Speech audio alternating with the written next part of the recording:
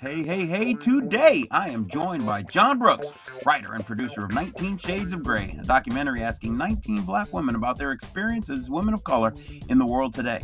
This award-winning documentary has been in several film festivals and is available to the public for a limited time. We meet the author and learn of his inspiration for the project and about his process. He shares his passion for language and travel and his encyclopedia-level knowledge of Star Trek. We hear about his campaigns for Congress. Yes, campaigns. More than one, glutton for punishment, I guess. His musical proclivity, other projects, and what he would have as a last meal. So sit down, strap in, turn on and turn up this warp speed episode of Tony on the Mic.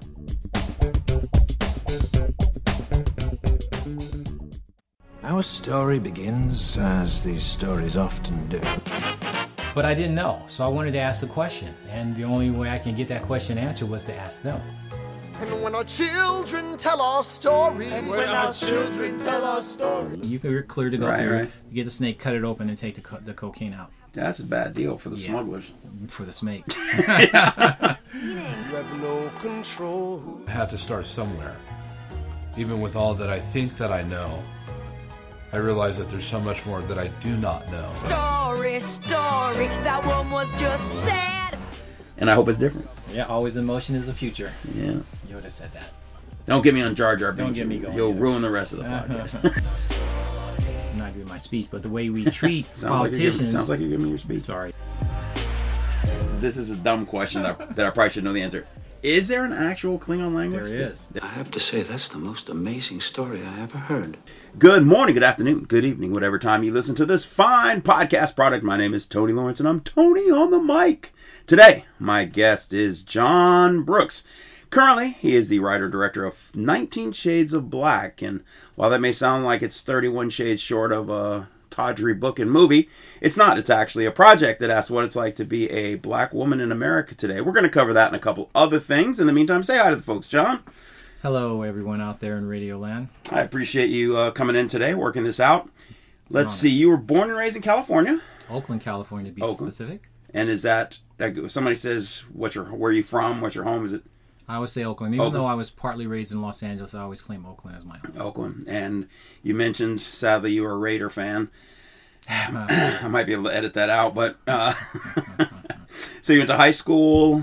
In Dorsey High School in Los Angeles. In Los Angeles, okay. And did you play any sports, any clubs? I did. I was on the football team, the B team, the JV team, and the varsity team. And I also did gymnastics. It's funny because I grew up during Oakland Raiders heydays with George Blanda, Darryl LaMonaco, those people. I just adored them. And so I wanted to be like George Blanda. So I field goal kick quarterback, and I really was never any good. But I had heart, and the coach let me stay on the team. And, nice. And I ended up making first string my senior year and going to college and all that. But Excellent. Wanted to be a pro player, but I knew it was never going to happen. Let's see. You also, when you were in high school, you worked as an extra? Yeah, a lot of movie parts. It's funny. It's one of those things where you have these goals in life. And when I was in college, one of my goals, I want to be in a movie one day. You know, because growing up in L.A., there were a lot of, everything. You would see it, and you'd stand there on the set hoping, because you've seen the movies, hey, do you want to be in a movie? That never happened. And then you're right, next thing you know, starring. Yeah. But when I was in college, I carried that wish, and then really, literally, one day I was in the student center meeting a friend for coffee or something like that, and a guy came in and said, hey, do you want to be in a movie? I'm not kidding, yeah. Holy cow. And we both laughed, and I said, yeah, because my friend knew Yeah. Now, you didn't know this person at all? No. He was out there scouting. He was like a talent scout, and they were filming a prison movie. Of course. In Montana, and they didn't need black faces because the Robert Hooks was a star. Robert Hooks and James, the person who was in Schindler's List. Not Schindler's List. The Holocaust TV show. He's been in a lot of... James Woods. Oh, Woods, okay. Yeah, so he was in it. Those are the two stars. And they needed some black people, so they came to the college. There were 60 of us there, and they pretty much asked every one of us. How many said yes? Yeah, of course. About 30. Oh, about half? Yeah. And I ended up being well liked by the crew and the cast and stuff, and I ended up getting promoted from extra to stand-in. And I even had speaking lines in that show. Get out of Yeah, so it was like, they were like, hey, you know, if you want to come to Hollywood, and I'm not kidding, they really said this. Right. And I said, but at that time I wanted to be a wildlife biologist, and so I Bad choice, man. You could be a wildlife biologist forever, but getting plucked out of the stands for Hollywood, that's once in a lifetime. No, I know what you mean, and I envy people like you, kind of had an idea what they wanted to do younger. Because I still don't know what I want to do, so I'm still searching. But if somebody plucked me out for a movie, I always had this dream that I'd go to a concert and they would say, "Hey, you want to come up and sing?" And I'm like, "Yes, I'm right there," something like that. That'd be great. Okay, now it also says you wrote the original Karate Kid. In high school. I did, and this is no joke. So this was in the 70s.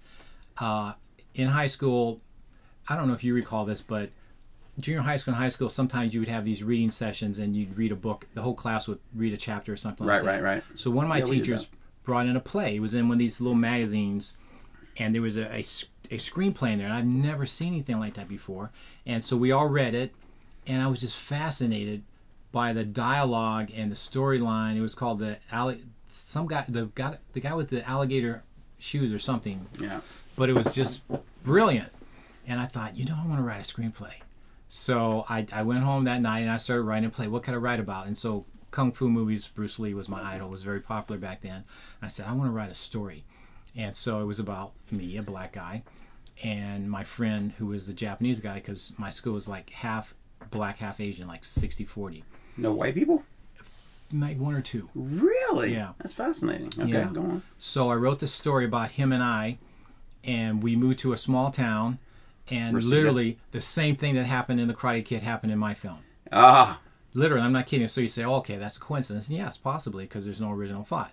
But another teacher took us to, because it was in Los Angeles, to a bunch of TV shows where you can sit in the audience and stuff. Nice. And we went to a premiere of one of this show, and then afterwards I went down and talked to the director. I said, hey, I wrote a play, da-da-da-da-da. He says, okay, well, send it to me, da-da-da. He gave me his address. It was at Paramount Studios. And back then you probably sent him a packet of papers typed out, right? I did. Not like now where you just email a copy of the file. And it was typed. Right. And that was returned to me because they said, there is no Mr. Campus working here and da-da-da, we're not going to look at this, da-da-da. And I said, okay, it's fine. I never found the guy again. Lo and behold, fast forward to the 80s, and I tried to get my father to read this. This is the key to that. Okay. And he never wanted to read it, but he looked at it a little bit. Come on, Dad, you got to read the screenplay. He didn't support me on that. So then Karate Kid came out, and he said, first I said, see, look, someone did it. I knew my play could have been good, da-da-da-da. I'm not thinking someone stole it. Right. And then he said, that play you wrote is a lot like The Karate Kid.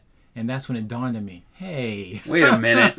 Maybe. I don't know that someone stole it. Of course. But it is literally the same story from beginning to end, except mine was in a small town. It was about racial issues. Okay. And this was about a karate tournament. So at the end, my friend and I are in a park.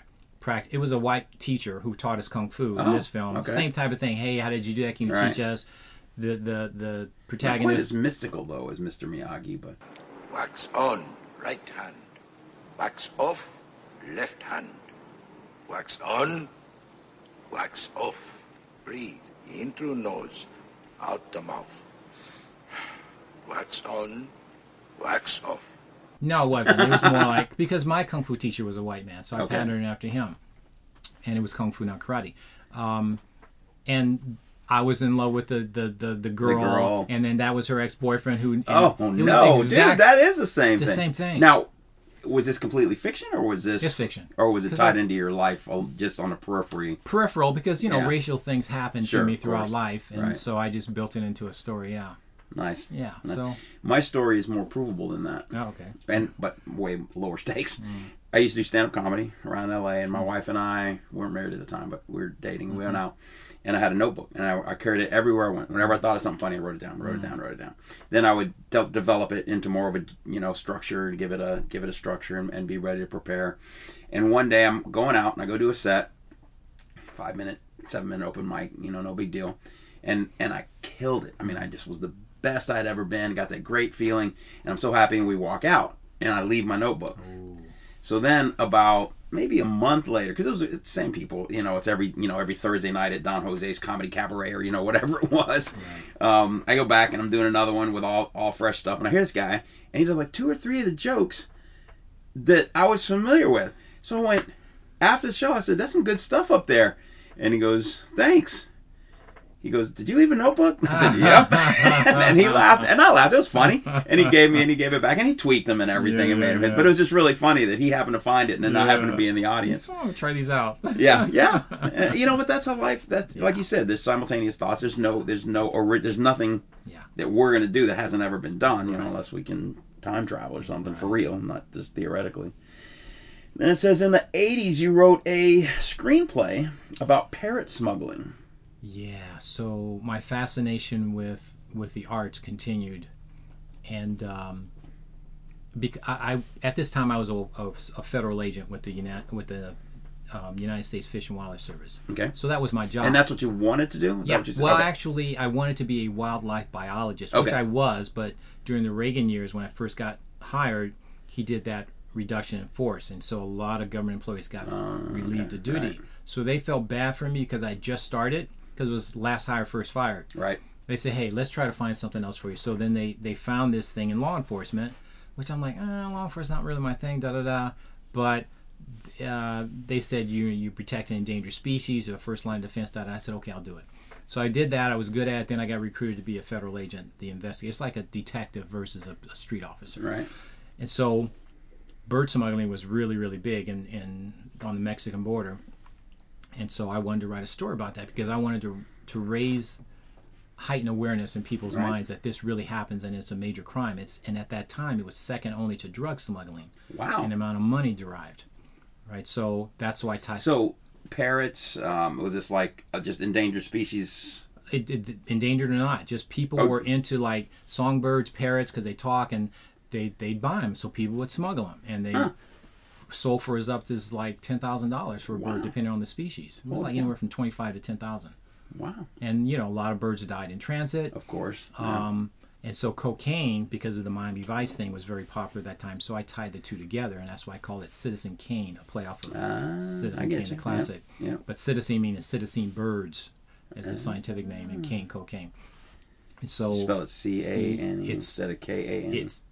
Exactly. Okay, yeah, exactly. But also because of the TV show Kung Fu, Kane. Oh yeah, Kane, Kwai Chang Kane, yeah. Oh yeah. So there's a lot of symbolism in there. Okay. But yeah, so I wrote that screenplay, ended up making a music video out of it, and won several awards in Chicago and other places. And I thought that would satisfy me, and it didn't. So I tried to make the film. Now, where in Chicago? Did you spend some time in Chicago? Yeah, because of my job, I was transferred. I transferred like every 3 years to a different place in the United States. So I lived... That's awesome. Yeah, it's great. It really is. Yeah, so... Yeah, Rosemont is where I was based, where the Chicago airport was, because international crime or international travel and crime happens there. And then, I went to other places. So I think 9 different states I've lived in. Wow. Yeah. You got me beat by a couple, but I was retail transferred around. What was your primary duty as a fish and wildlife agent? What was your... It varied. So it was... that's such a hard question to answer. The broad stroke would be criminal investigator, very similar to like a DEA agent or a customs agent or an FBI agent. Okay. So either someone would come to me with information on a crime, and I would investigate, or I would see it on my own, or at the international borders, customs would stop someone and they'd call me to investigate a person smuggling birds, ivory, elephant tusks, whatever. Right. And then I would follow it to see, is this a one-time deal or is there something further? And there were many cartels involved in this. For instance, shut up. Yeah, cocaine, or not the cocaine, but the drug smugglers also were tied into the wildlife smuggling because it was a lot of money they can make. And sometimes they would use the wildlife to actually conceal the drugs. Like they would import legally acquired boa python constrictors or something and make them swallow packages of cocaine and then import it thinking, oh, it's just a snake. People are like, okay, you're clear to go through. Right. You get the snake, cut it open, and take the cocaine out. That's a bad deal for the smugglers. For the snake. But things like that happen all the time. So the other thing is the job I did versus other federal agents was more varied because you can say, what does a wildlife smuggler look like? And I could say it looks like anybody you know. But you can say, what does a drug smuggler look like? What does an arms smuggler? And people have their image. Oh, preconceived, yeah. But You're talking from medicinals to people in the fur industry, glamour in New York, to the bird smugglers, to the hunters. That is bananas. Yeah, or to the average tourist just going down picking up stuff. Huh. So there's a bunch. That's crazy. And then let's see, just following your career after that, you were an augmented air marshal for a while. Tell me what. I'm not sure what an augmented air marshal is. Augmented meaning I wasn't a real air marshal. So when the Trade Center bombing thing happened, there were maybe 35 U.S. air marshals. That's an official job. Right. That flew. Before that, there was a Sky Marshal program because of the hijacking to Cuba and all that kind of stuff. But they were phasing that out because pretty much... hijacking was over. Yeah, it was over. And if something happened, okay, just do what they say and they'll go to Cuba and you're done. Right. Right? Training course is 1 page. Pretty much. Yeah. No one ever thought that someone was going to kill someone on a plane or blow it up or sacrifice themselves. That's not human nature. And that's right. That's what didn't... Yeah. Right, so that surprised everyone. So when that happened, everyone was afraid to fly. I'm actually writing a book about this called... FAM Fourth Wave. It's about the Federal Air Marshal Program for those of us who were augmented, which I'm going to explain what that means. Okay. Yeah. So it was like, now, all right, we need to shore up the airways because people are not going to travel and that's commerce and all that kind of stuff. Right. So the president asked other agencies to volunteer some of their people to stand in, get trained, because there's a whole different training process. Yeah. And until they can get some real people, air marshals, to be on duty. It's very similar to like Pearl Harbor. All of a sudden, everybody wanted to join the Army. Right. Same thing. So same thing. A lot of people wanted to join the Air 9/11, Marshal program. same thing. Right after 9/11, everybody wanted to join the military. Yeah. So I volunteered, and I went down to I think it was Quantico to get trained with other people from other agencies on our duties, because it is, like I said, different from being an investigator on how you would deal with weapons on a plane or people on a plane and everything. And so we got our marching orders. And then we got our badges. I wasn't official air marshal, but augmented, meaning it was only going to be a certain amount of time. Okay. It's like a temporary or temporary. whatever. So I did it for 7 months until the new people came on, and then they replaced us. And I got to say, the flight attendants were so grateful that we were there. I can imagine. Nobody really was concerned about them. You know? But they were. They had to go to work. Yeah. Yeah. So like, it's funny how it's not funny, funny like ironic, how we often take things like hijacking flights and all that, flight attendants, and how we take with COVID the medical people, first the nurses and doctors and clinicians who are on the front lines and people like that. And whenever there's a, I hope we do a good job of like firemen rushing into a fire, first responders. I think everybody recognizes that, but that second layer of people who have to go to work, teachers who have a bunch of kids in the classes and things like that. I think that's big. I think it's kind of cool. I would, if I were you, I'm just spitballing. I would stop some sort of hijacking in that book. I would. You could be a passenger 58.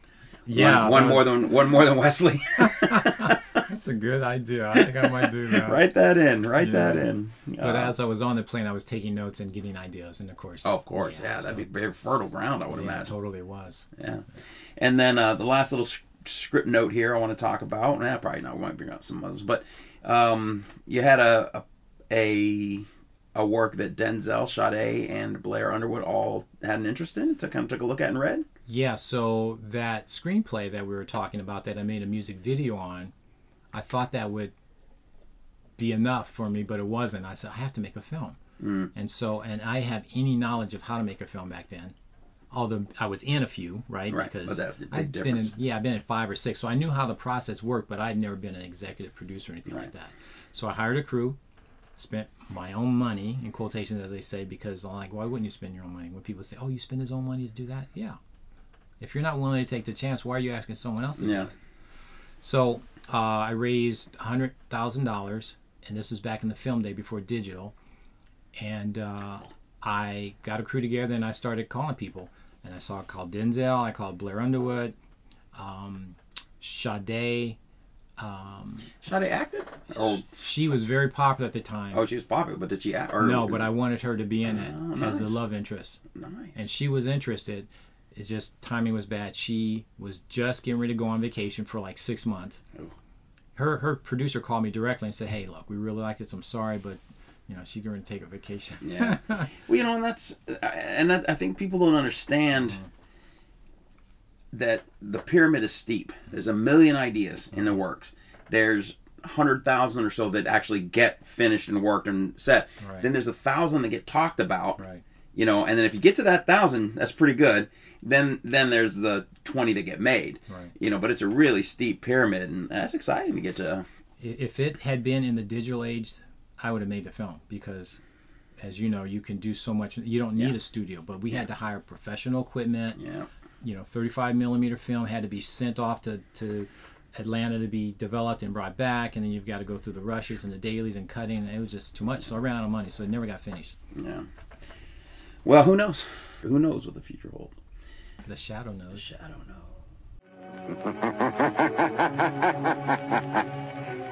The shadow knows.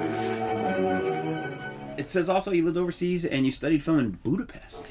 Yes. So I had no idea Budapest was a... Poland is. Warsaw, Really? Poland is really... I mean, Polanski came from there. They have a really, really big... I'm not sure that's the name you want to attach to. I understand. But, no, I get you. But the Europeans tend to make films differently than Americans. And so... Differently. More narrative than action or... Okay. You know, narrative driven, story driven, I guess. Yeah. And I could have gone to film school in Los Angeles. I guess I should back up and say the reason I decided, well, 2 points. One, I wanted to live outside the United States. Yeah. So I can honestly say or rebut if someone says United States is the greatest country to live in the world. And I say, how can you say that if you've never lived anywhere else? Yeah. I've traveled a lot, but I've never really lived anywhere else, so I wanted to be honest and saying, well, yeah, the United States is great, but there are also some other great places, right. and perhaps you should travel. So you I think everybody should travel. Oh, totally. It would open your eyes up to so much, and to that we're all pretty much the same. So I went to Budapest because they offered a class in English. Originally, I was going to go to Vienna and study music because I'm a musician as well. But there was no... Now, what do you play? Saxophone, jazz.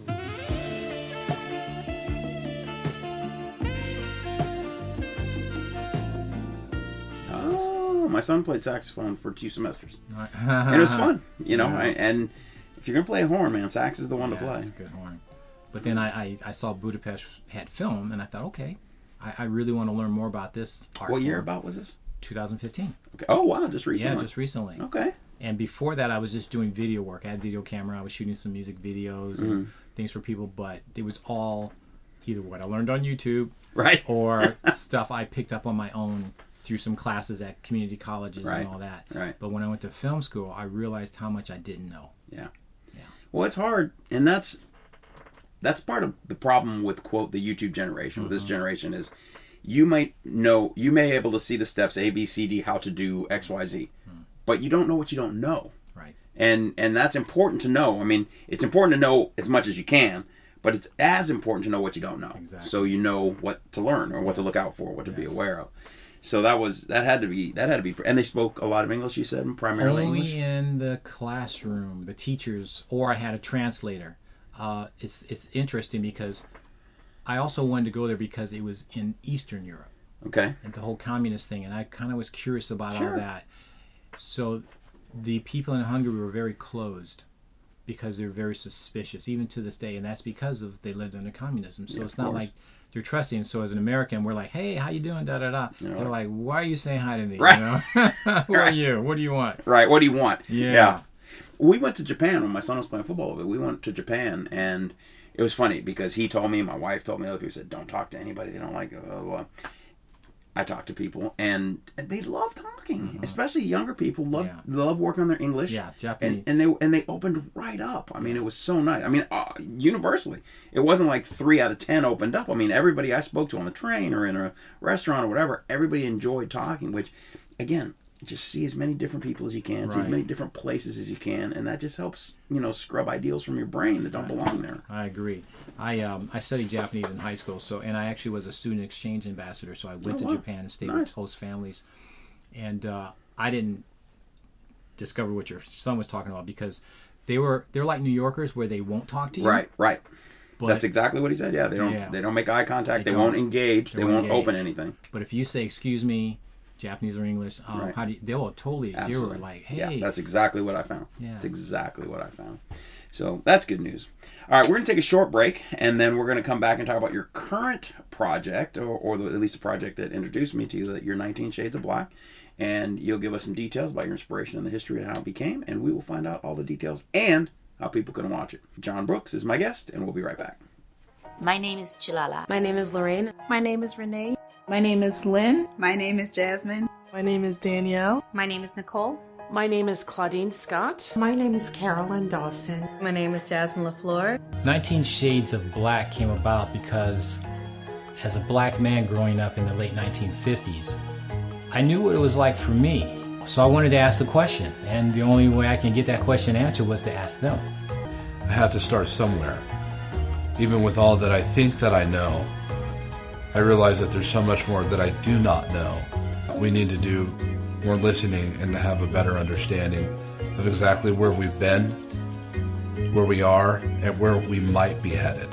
And of course, we have our own biases when we start particular projects, whether it's in science or in film, documentary film to be specific, on what you think the outcome is going to be. So in telling the story, I wanted the viewer to see the world through their eyes.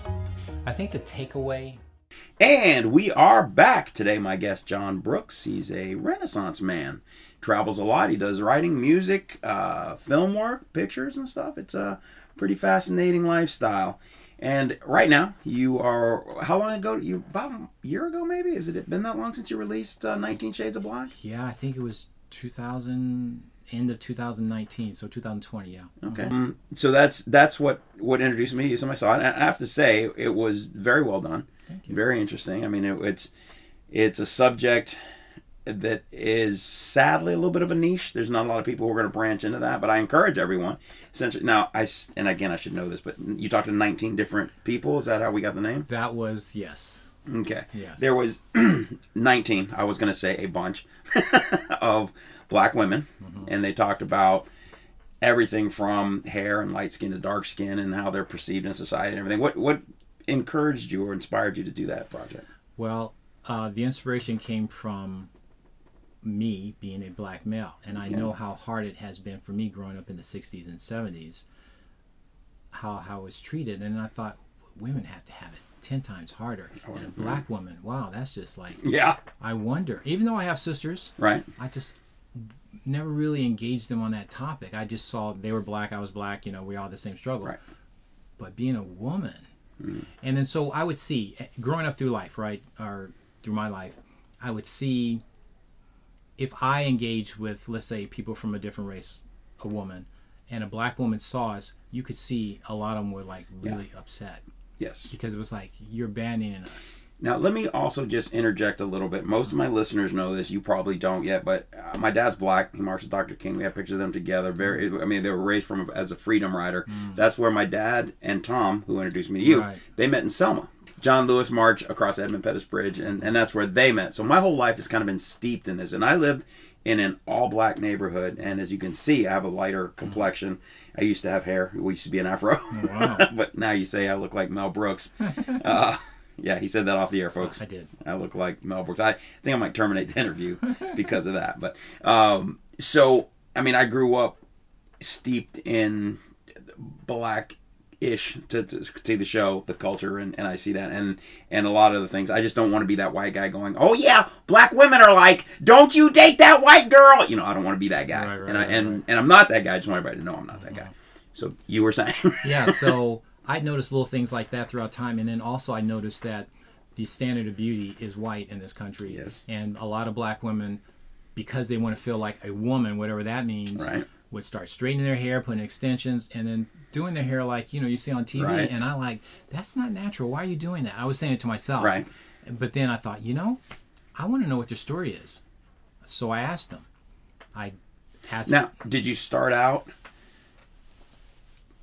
with a vision of a project, or did you start out with a little curiosity that turned into a project? I started out with a vision of a project, not necessarily that project, because I went to film school, I wanted to keep my skills up, and I thought, I want to make a film, but San Diego doesn't really have a big film crew, to work with. So I said, all right, let me just do a documentary by myself just to make my camera skills and editing. So you filmed, edited, sound, I did everything. Nice. You're like Prince. I know it's so hard. I learned how much I didn't know, right, and how you really need a team of people to do it. I'm learning that on my podcast. Yeah. Yeah.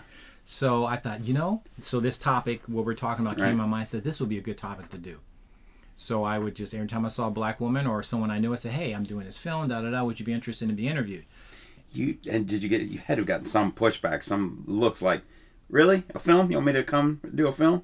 Yeah, there were a couple of women because my studio was in my house. Of course, yeah. They said, "Where's you?" I said, "Upset." Oh, okay. Okay, right. I said, "No, really, I'm not making." I know this it's up. so funny. I feel like I have to have because you're here in my studio, which is attached to my house, and it's in back. We're all alone. We're walled off in a room. It's fairly soundproof, and whenever I have a woman guest.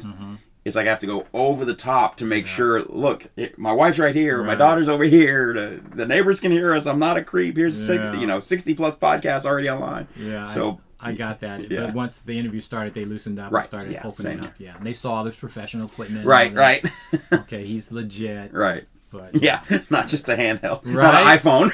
I've seen that before, and so I totally get it. Yeah. And, some men are that way. So, yeah. Unfortunately. Yeah. All right. Didn't mean to no problem. So I wrote out a list of questions in my mind. Okay. Because I like writing things down. I thought, where do I want this to go? I had an idea. I want to start here. I want to go there.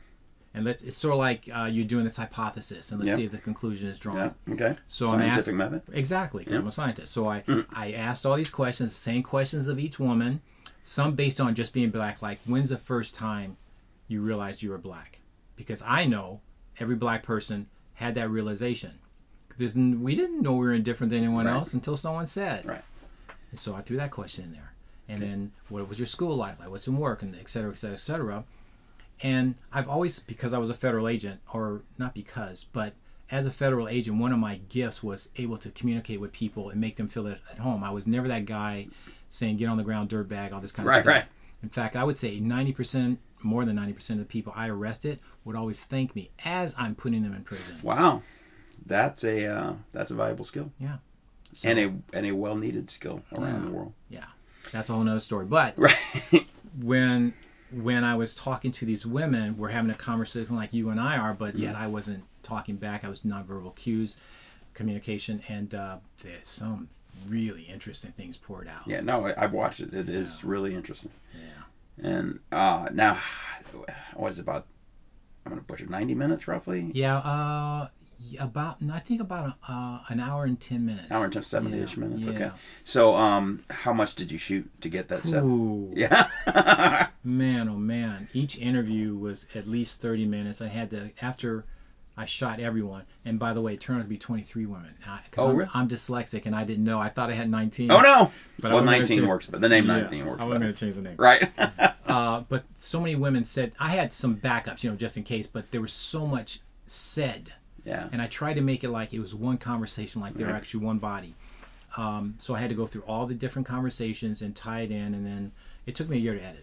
Wow. Now, did you ask the questions sequentially to all of them? That's smart. Just from a practical standpoint, because I've done some stuff where I've done it out of sequence. Yeah. Whoo! Yeah. That's a whole nother animal of editing. Yeah. Any surprises? Anything surprise you in those answers? Yeah, the unity. Really? I thought they were going to be dog eat dog on each other. Now, were they weren't all together? Nope. Okay. Nope. But they all, like at the end, there was 2 questions. I don't want to give them away in case people want to see it. Sure. But I was surprised that there was a sense of unity among black women as opposed to fragmentation. Yeah. Because of the competition thing. Right. Now, do you think that would have changed if they were all in the same room? No. I think it would have been amplified. Wow. Because they all said at the end, hey, can you get us all together? I would like to meet the other women and da-da-da-da-da. Did you? COVID happened, so I couldn't. Oh.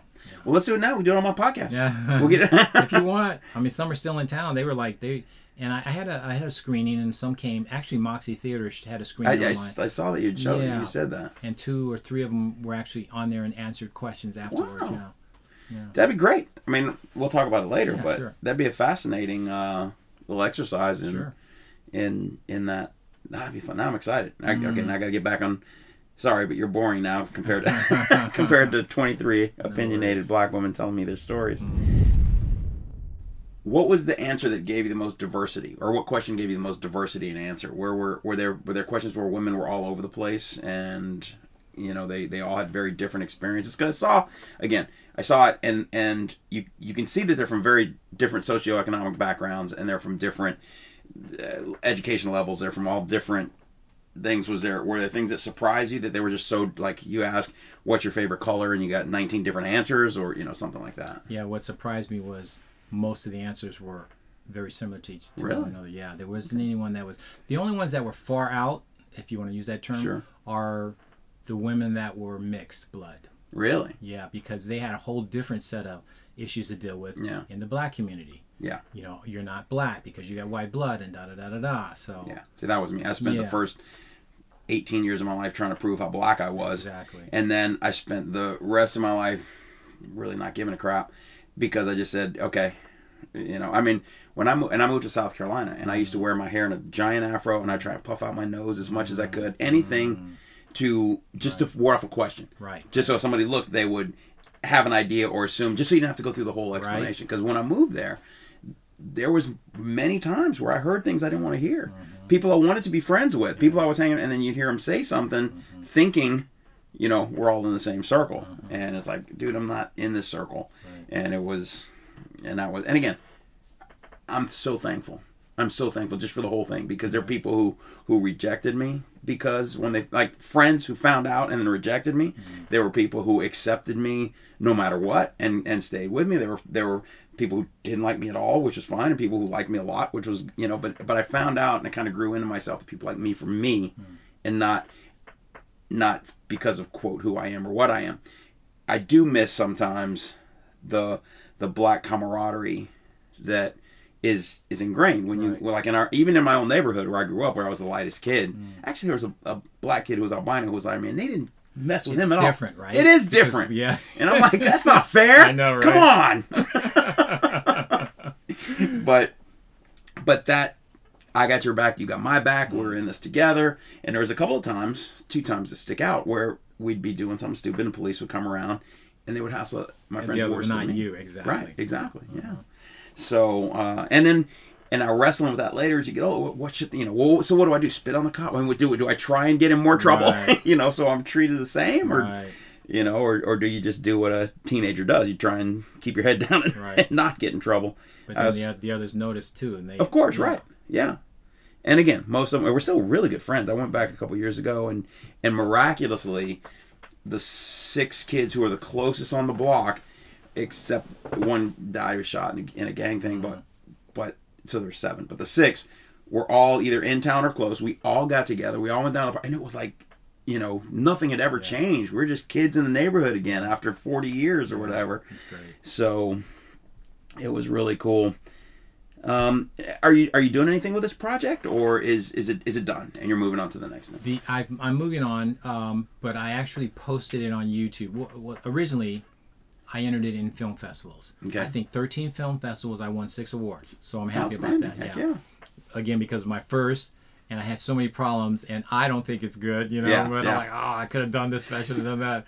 But so I made it, but COVID hit, so that kind of. The original thing was to have public screenings and have conversations on it. But, that would be awesome. Yeah. Well, we can have a podcast screening. Sure. But like I said, right now it's on YouTube, and I'm going to take it down at the end of February because Black History Month. Right. It's been up at least 8 months now. Okay. Because I wanted people to see it, and I'm getting some comments on it. Now, where can you find it? So I actually developed a page for it, 19shadesofblack.com, so you can go there and see the featurettes and all that. Okay. But I don't know if I linked the actual film to that. So the film, if you just type in 19 Shades of Black, John Brooks. On your YouTube. Yeah, and my YouTube channel will pop up. Okay. Yeah. All right. I think you sent or maybe Tom sent me a link. Somebody sent me a link. So it's easy for me to see it. Yeah. I don't remember where. It's gotten enough views now where it'll come up if you put in those words. Yeah. Nice. All right. That's session number 2 with John Brooks, director, photographer, interviewer, soon to be podcast supporter when he gets the 23 women here in the... I can't do all of them, but with like 3 or 4 because I have limited studio space. We're going to learn a little bit more about the person. We're going to learn what he likes, what his hobbies are, things he's learned, things he loves, things he doesn't love, and then we'll find out what happens if we put him in the electric chair. So stay tuned for all these answers in our last segment with John Brooks. We are back with John Brooks. Now we're going to find out some stuff about the man. Find out about his personal things growing up, things you like, things you don't like, and we'll start easy. Say martial arts. Tell me about your martial arts experience. Bruce Lee was my idol, so much so that I and all my other friends on the block, we all signed up and went to kung fu or karate lessons. Yeah. We all went to different studios. That was the fun thing. Oh, really? We didn't go to the same school. We all found what we liked and we studied. One went to Cobra Kai. Yeah. One went to Miyagi-Do. Exactly. It was so funny. But, yeah, and that changed my life. The movies did, too. The Kung Fu TV series did on the philosophy, which I really still enjoy. But knowing that I could protect myself and protect others gave me a confidence that just went throughout my life. Wow. Yeah, it was amazing. Now, how long did you study? And it was Kung Fu? Yeah, Kung Fu was in high school, so it was 3 years in high school. Okay. And then I moved to Montana to go to college. I wanted to stay with that style, but all they offered was Taekwondo. That was the popular style. Right. Didn't want to switch. So I practiced on my own. Yeah.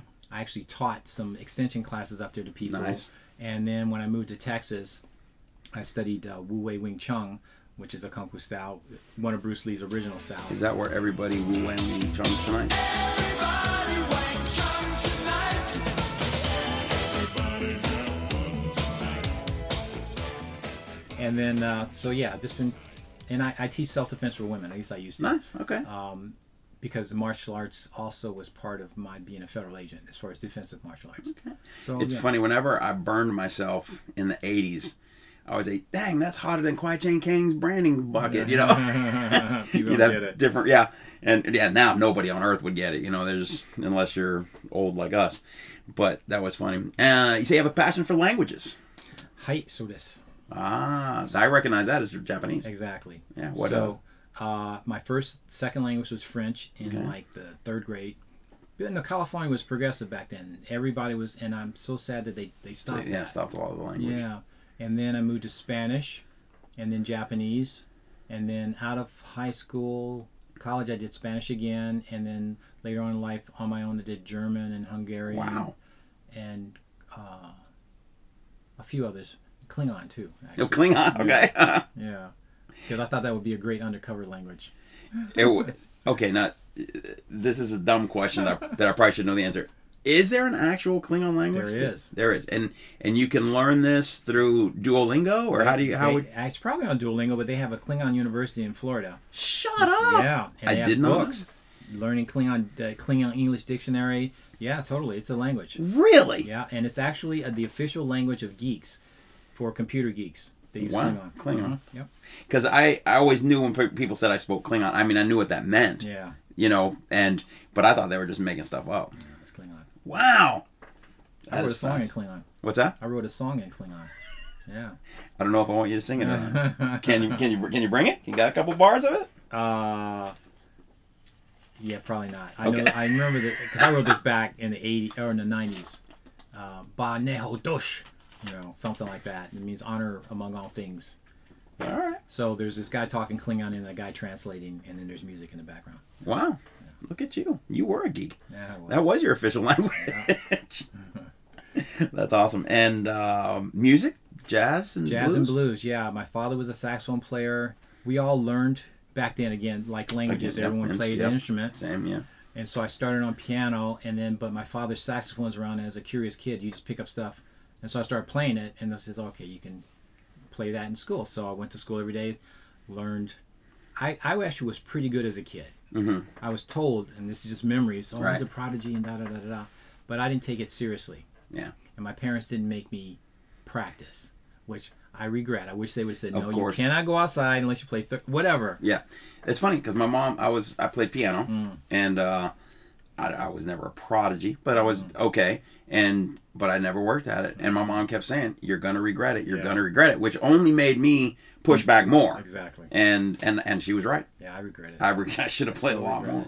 Because now the synaptic nerves aren't firing and I'm just okay. Yeah.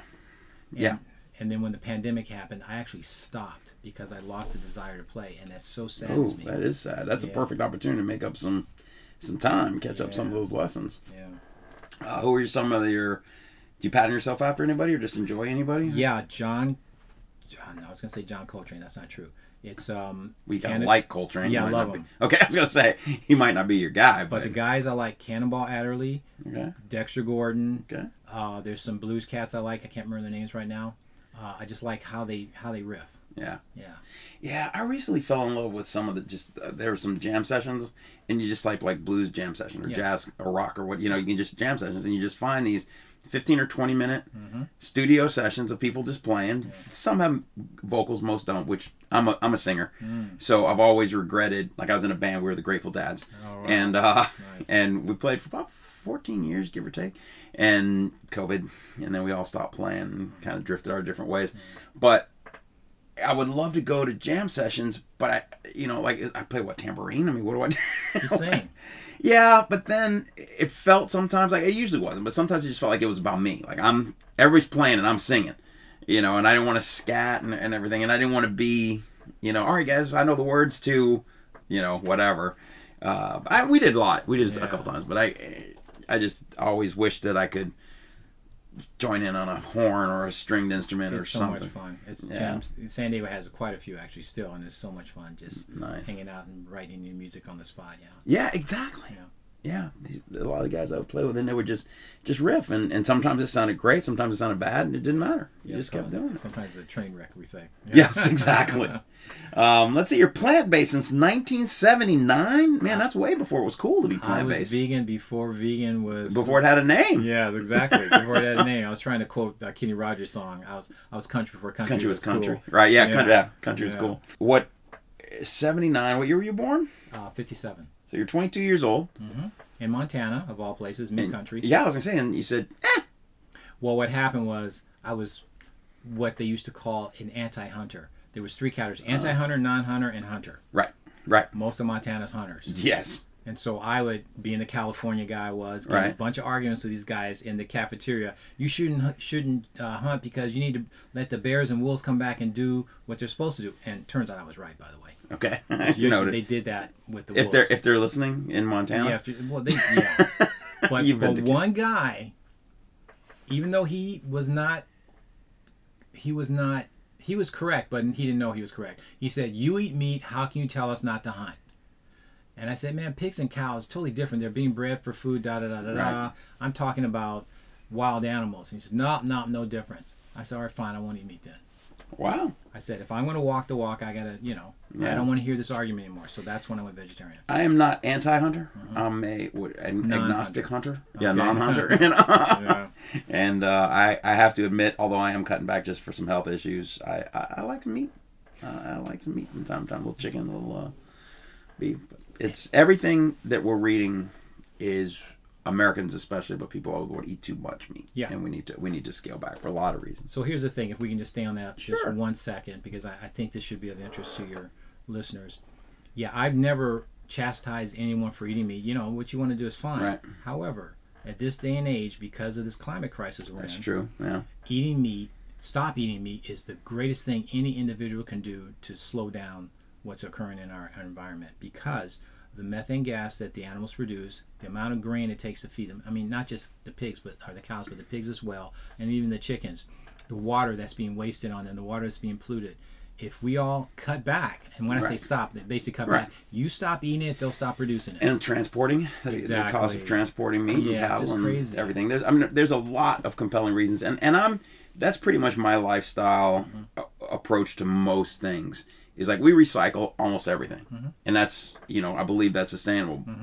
And I think that people get on the wrong side of that issue when they start like chastising people like me, who I probably 90% of what can be recycled I recycle, and I'm not malicious. I don't say screw it, I'm not doing it, but I might not know, or something might not be labeled, and it's the same thing with meat. I don't think we need to go zero meat as a society, but if everybody just cut back 20%, 50%. They'd be healthier. Right. The environment will be healthier. Yep. So there's a lot of things, and there's so many. I think that's the solution on almost everything. Immigration, tax. Right. There's all kinds of middle grounds and compromises we can make, but we've unfortunately grown into a society that is all or nothing. Right, and the two sides are so polar. Exactly. Yeah, that you can't. You can't. And there's all kinds of peripheral things we can do, and I just think that should be the selling point. Right. Is do a little. Yeah. And then do a little more. You know what my Angelo said, we do the best we can, and once we know better, do better. I don't know if you know this, but I ran for Congress also. I know, we're getting to that. Okay. So, well, I ran twice, and I ran on... Well, let's go to Congress right now. Okay, so I ran on this last time on the environment and climate change. And one of the things I said, actually both times I ran, was now what district or District what? 53. And where? That's that here? Susan Davis's district. Okay. And before that was 51, where Juan Vargas won. Okay. But in 53, actually both times, because this is a universal thing, I told people, I said, look, I'm all for solar and wind, but I'm not for having it out in the desert. That should be on your rooftop, so you're getting the benefit. You are still paying the same fees if they're doing solar. Right. It's not helping you. Right. So why don't you help yourself by putting in and just get direct electricity and use the grid as a backup? Yeah. Which is my plan 2022. That's going to happen in this house. This will all be. It should. It'll all be solar. So when you ran in 2012, what was your inspiration for that? What was your Occupy Wall Street? And you wanted to occupy it? No. I actually was on my way to move overseas because I wanted to live somewhere else. I was going to go to Malaga, Spain. I even went to check it out, and then Arab Spring happened, and that spread into Occupy Wall Street, and I saw a wave, and I thought, this is an opportunity in time that's never going to happen again, and so I can either be a part of the solution or part of the problem. Right. So I decided to come back. I thought, because the Occupy Wall Street people had so much power, that I said, if you guys just vote in candidates right now who believe we can change everything overnight. And I told them this, and what they said, no, we're not going to support anyone. We're just going to protest. I said, well, you just gave your power away, dude. They did, and that's the biggest thing. Now, another issue with Occupy Wall Street, it was a very ambivalent. It was more anti this rather than a directional. How can we fix? Right. And it was scattered and everything. And if some leaders had been able, and that was the thing, it's a leaderless movement. Right. Well, then it's not a movement. It's just an amoeba moving around. Exactly. But if they had said, hey, we want to change the tax structure or the investment structure, we want to stop lobbyists from going, back and forth from Congress to Wall Street to K Street, it's something. It would have happened. It would have absolutely happened. But they were so set on not having an agenda. They were so set on not having a concrete plan. That again, they threw away their power. They threw, when you have a consensus and a voting block with an agenda, with a specific agenda, you can get, and you're not going to get everything done. They're not going to say no more stock market. Right. I mean, that's not going to happen. Not going to happen. But you could have made. I think they could have made changes back in the day. And then after running in 2012, my dad ran for office a couple times. It's brutal. It's exhausting. So brutal. It's expensive. It's horribly exhausting. And most people don't understand. Right. Which is what the system counts on, to be honest. Exactly. No, it does. It does. And then you said, "Hey, I'm going to do this again," because I learned so much the first time. Yeah, and I thought, because climate now. Yeah. Well, actually, what happened was the Bernie Sanders phenomenon. I said, okay, maybe this wave is coming again. Yeah. So I decided to run again and make climate and campaign finance reforms my big two topics.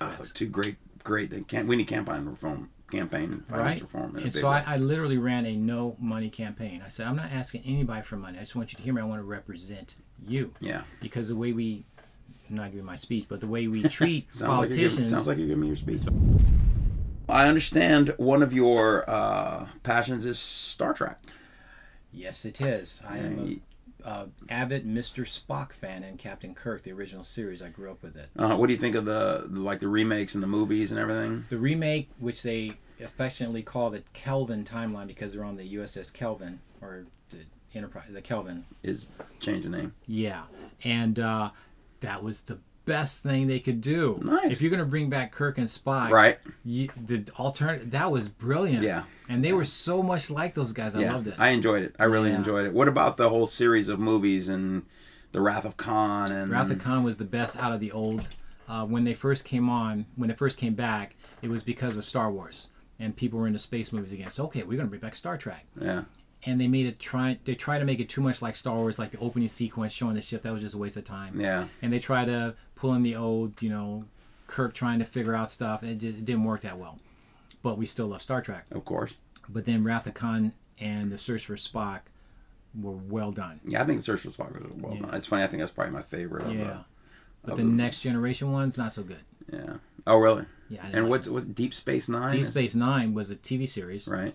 And that started off slow, but then it really, really got really good. Okay. Yeah, I thought so. All right. I must confess to a lack of Star Trek. I mean, not perfect. I grew up with it. Stardate. Right. That whole thing was part of my developing social consciousness. And then if somebody went down, I'm going to butcher it. Red suit meant you're probably gonna die. Yeah. Right. Yeah, exactly. That's so funny. Yeah, because Spock and Bones were blue, right? And then Kirk was yellow. Yeah. And then red, if somebody wearing red, then new they face weren't in coming red, back, you're not right? coming back. You're gone. So don't spend that check, too quickly. Yeah, that was always it. And it's funny because, of course, in real time, I didn't put that together. Then as you grew up, you're like, wait a minute. All right. You have just committed a capital crime. Not me. No, you did. Oh. And you've been convicted, and you've been sentenced to death in the electric chair. Wow. So you get one final meal. You get to watch a movie while you eat that meal, and then put on the headphones. They plug in your song, just sing you off to the sweet abyss. What's your movie? Wow, that is so hard. It is hard. That's why I gave it to you 2 weeks in advance. I know, but what's my movie? It probably would be a space adventure because in my last moments, I would want to be hopeful that humanity, has totally screwed up by killing me. Yeah, right. So that'll teach him. Yeah, I wouldn't want to watch like a nature film or something like that. Something's going to make me cry. I want something hopeful, and then thinking like, all right, if I pass away, then maybe I'll take the hell bob. Yeah, right. You got to get the purple tracksuit. So I can't pick a film in particular. I mean, maybe I did. There's so many. I did. Can you give me a hint? Nope. Oh. After your meal, I'll tell you. Okay. So the meal would be a vegetarian meal, of course. Of course. Yeah. And I have so many. The one I made, one of my favorite, when I was just becoming a vegetarian, we called them vegetarians back then, but vegan. Right. Would have been like tofu cutlet parmesan. That's what you said. I did. Oh, well, you did. Cool. All right. With a little vegan cheese. Yeah, exactly. I would love to have that again because I have not made it since college. Oh, wow. Yeah. And then, all right, so I give you a hint. Your movie was very similar to what you're actually going through. What I'm going through personally? In this scenario. Not right this minute. Oh, well, if it's The Green Mile. It is. The Green Mile is what you said. That movie, it had me crying for a couple of reasons. When my mom had passed away a year before. Oh. And dude. Yeah. And I'm like a Mr. Spock character, so I keep my emotions bottled up, and I didn't grieve enough. So when I saw that movie, I allowed myself to grieve. Nice. The movie's fantastic. Yeah, that movie was great. Yeah, it's funny. I put it up there with Shawshank, although most people put it a notch below Shawshank, but I think those two movies are fantastic. Yeah. Can I have 3 movies? No, you only get one. Okay, well, let me just say, it would be between The Green Mile, Castaway, with Tom Hanks, or The Martian. Oh, because those 2 movies, Castaway and The Martian, just shows what a person can do when they have to do something. Yeah, the interminable human spirit. I love those films. Yeah, those are both excellent. And actually, I'm not breaking any new ground here. They're very similar. One's in space, one's on an island. Totally, same thing. They find ways to survive and do all this stuff. All right, now it's time to put on your headphones to be injected, and then you just fade off into the sweet abyss to...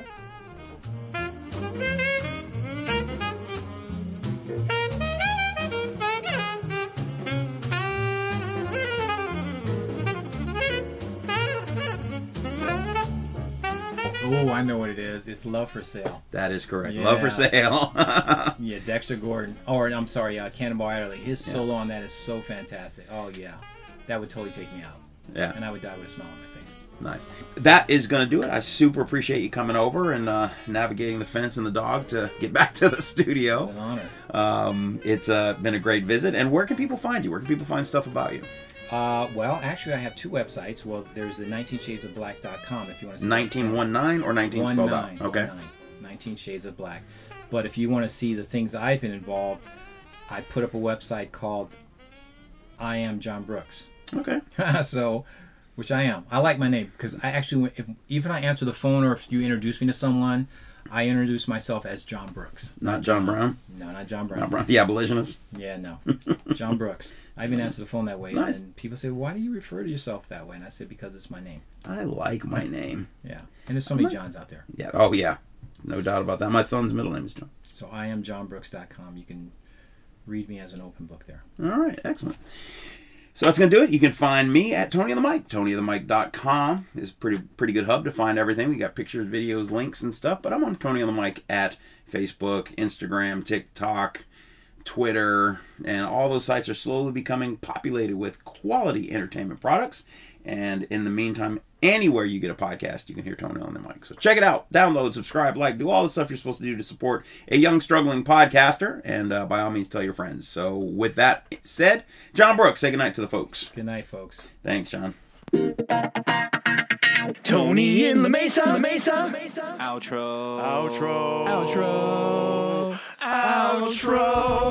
And that's going to do it for another episode of Tony on the Mic. Thanks for listening. Thanks for supporting. I want to thank my guests. I want to thank my sponsors. And you can find more info and episodes at TonyOnTheMic.com. Tony on the Mic on Twitter, on TikTok, on Facebook, on Instagram, on YouTube. All these platforms are slowly becoming populated with quality entertainment products. So check it out and tell your friends and click and like and subscribe and all that stuff.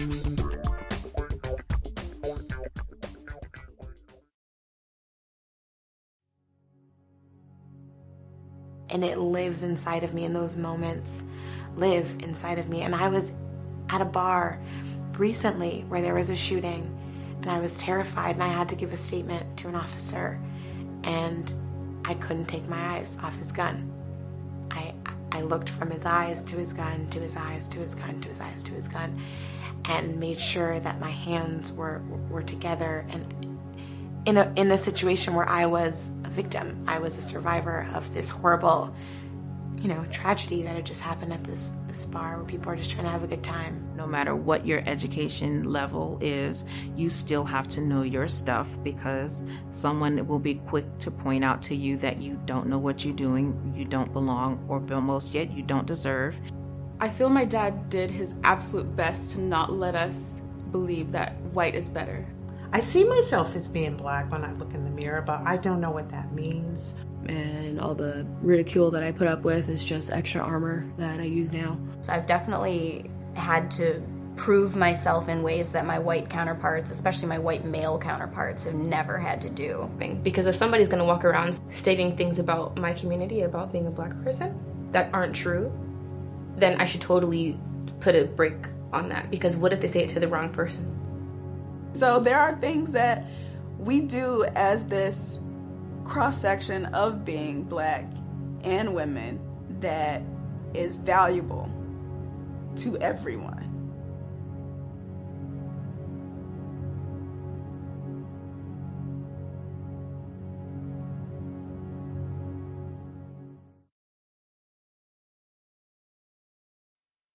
My name is Chilala. My name is Lorraine. My name is Renee. My name is Lynn. My name is Jasmine. My name is Danielle. My name is Nicole. My name is Claudine Scott. My name is Carolyn Dawson. My name is Jasmine LaFleur. My name is Janera. My name is Shawnetta. My name is Scarlett. My name is Rachel. My name is Khadijah. My name is Taylor. My name is Maya Kandaker. My name is Aku Ajibolosu. My name is Milan Finney.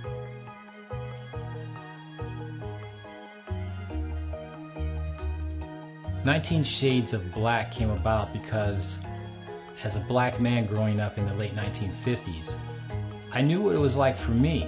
The racism that was encountered, the systemic racism, the implicit bias, the standard of beauty always revolved around being white.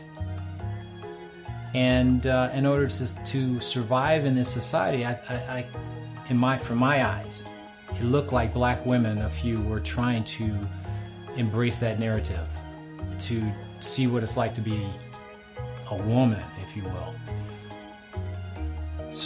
But I didn't know, so I wanted to ask the question, and the only way I can get that question answered was to ask them.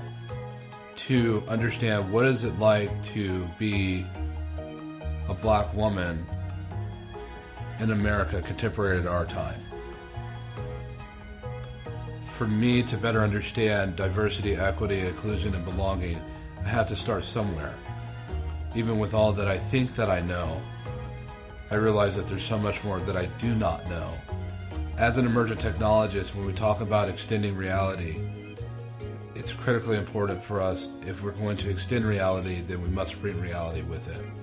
And so to do that, we need to do more listening and to have a better understanding of exactly where we've been, where we are, and where we might be headed.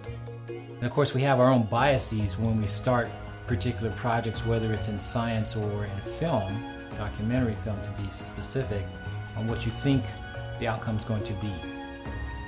When John brought this to me and shared this with me, it wasn't a question of whether he should do it or whether we should do it or not. It was something that we had to do. So in telling the story, I wanted the viewer to see the world through their eyes. I think the takeaway for 19 Shades of Black would be, you think you know what it's like, but you don't know.